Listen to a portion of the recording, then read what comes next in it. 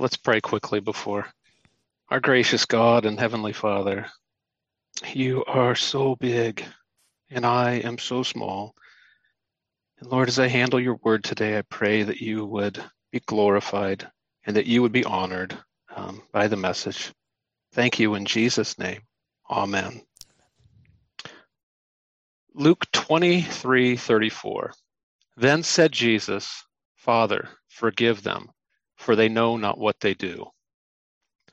We need to back up a little bit to fully comprehend the depth of this prayer that Jesus made from the cross. Imagine the scene as vividly as you can.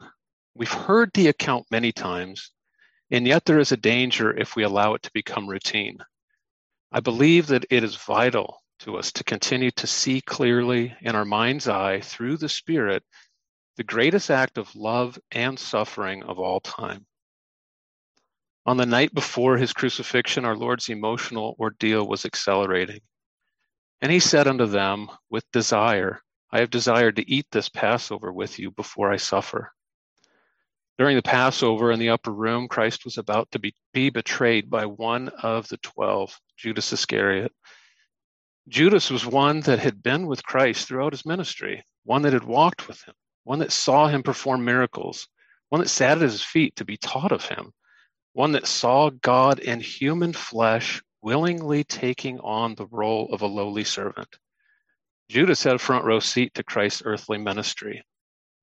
And yet this night, during the Passover, betrayal was in the air. Christ revealed, Verily I say unto you, that one of you shall betray me. They were exceeding sorrowful, and began every one of them to say unto him, Lord, is it I? Jesus answered, He it is to whom I shall give a sop when I have dipped it. Turning to Judas after he dipped, then said Jesus unto him, That thou doest, do quickly. Jesus foreknew and spoke that night that the other 11 would be nowhere to be found when he was suffering most. Then saith Jesus unto them, All ye shall be offended because of me this night, for it is written, I will smite the shepherd, and the sheep of the flock shall be scattered abroad. And then directing his conversation to Peter, who claimed he would never be offended, Jesus said unto him, Verily I say unto thee, that this night before the cock crow, thou shalt deny me thrice. After the supper, Christ led the 11 to Gethsemane, where he went to pray. The anguish of his soul is laid bare to us in the pages of Scripture. My soul is exceeding sorrowful, even unto death. Tarry ye here and watch with me. And he went forward a little and fell on the ground, and prayed that, if it were possible, the hour might pass from him. Abba, Father, all things are possible unto thee. Take away this cup from me. Nevertheless, not what I will, but what thou wilt. And being in agony, he prayed more earnestly, and his sweat was, as it were, great drops of blood falling down to the ground. Imagine our Savior praying, pleading, suffering, agonizing to the very point of sweating great drops of blood. And when he had finished praying, he said, Rise up, let us go. Lo, he that betrayeth me is at hand. And immediately, while he yet spake, cometh Judas, one of the 12, and with him a great multitude with swords and staves, from the chief priests and the scribes and the elders. And they laid their hands on him and took him. And they all forsook him and fled. And they led Jesus away to the high priest, and with him were assembled all the chief priests and the elders and the scribes. Jesus Christ, the Word of God, was taken to be punished and humiliated by the very men he came to save. His sham trial began. He was brought before Caiaphas, the high priest. Now the chief priests and elders and all the council sought false witness against Jesus to put him to death. Caiaphas berated Christ. He rent his clothes, said he had spoken blasphemy. And then to the crowd he said, What think ye? They answered and said, He is guilty of death. Nope. Then did they spit in his face and buffeted him, and others smote him with the palms of their hands, saying, Prophesy unto us, thou Christ. Who is he that smote thee? In the morning he was brought before Pontius Pilate to face trial, a quote trial, by the Roman governor. The angry mob demanded and prevailed to have Barabbas, a murderer and a robber, released instead of Jesus. But they cried all the more, saying, "Let him be crucified." Then the soldiers of the governor took Jesus into the common hall and gathered him the whole band of soldiers. And they stripped him and put on him a scarlet robe. And when they had platted a crown of thorns, they put it upon his head and a reed in his right hand. And they bowed the knee before him and mocked him, saying, "Hail, King of the Jews!" And they spit upon him and took the reed and smote him on the head.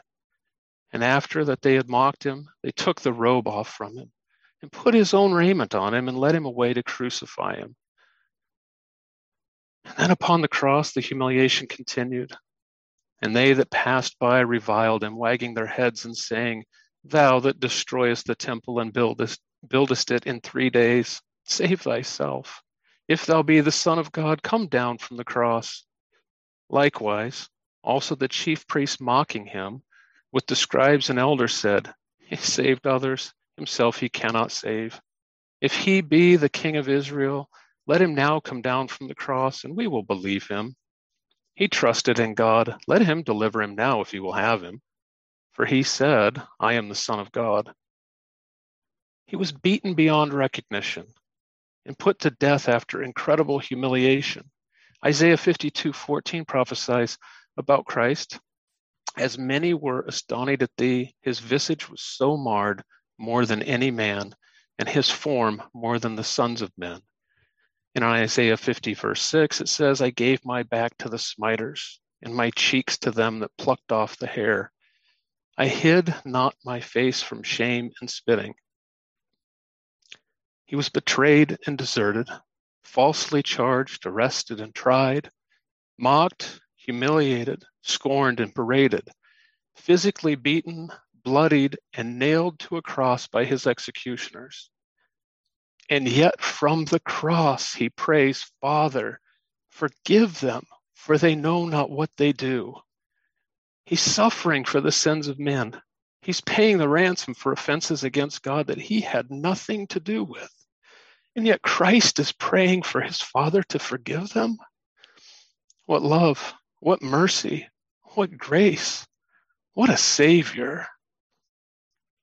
To bring this to us on a personal level, I know for myself, this is very true. When we read the latest news, often filled with debauchery, and we see the full-on attack on our Christian heritage, or we're spoken ill of, or we're despitefully used for the gain of another, or we're belittled for our faith, sneered at by the world, our first inclination is often to be angry at the persons responsible. We think, how can they do this?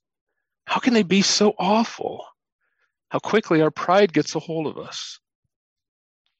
We should immediately think of all that Christ suffered, and yet he prayed for his persecutors' forgiveness. We should remember who we once were. Ephesians 2:3 says, "Among whom also we all had our conversation in times past in the lusts of our flesh, fulfilling the desires of the flesh and of the mind, and were by nature the children of wrath, even as others." We should call to mind Ephesians 6:12 and remind ourselves, "For we wrestle not against flesh and blood, but against principalities, against powers, against the rulers of the darkness of this world, against spiritual wickedness in high places."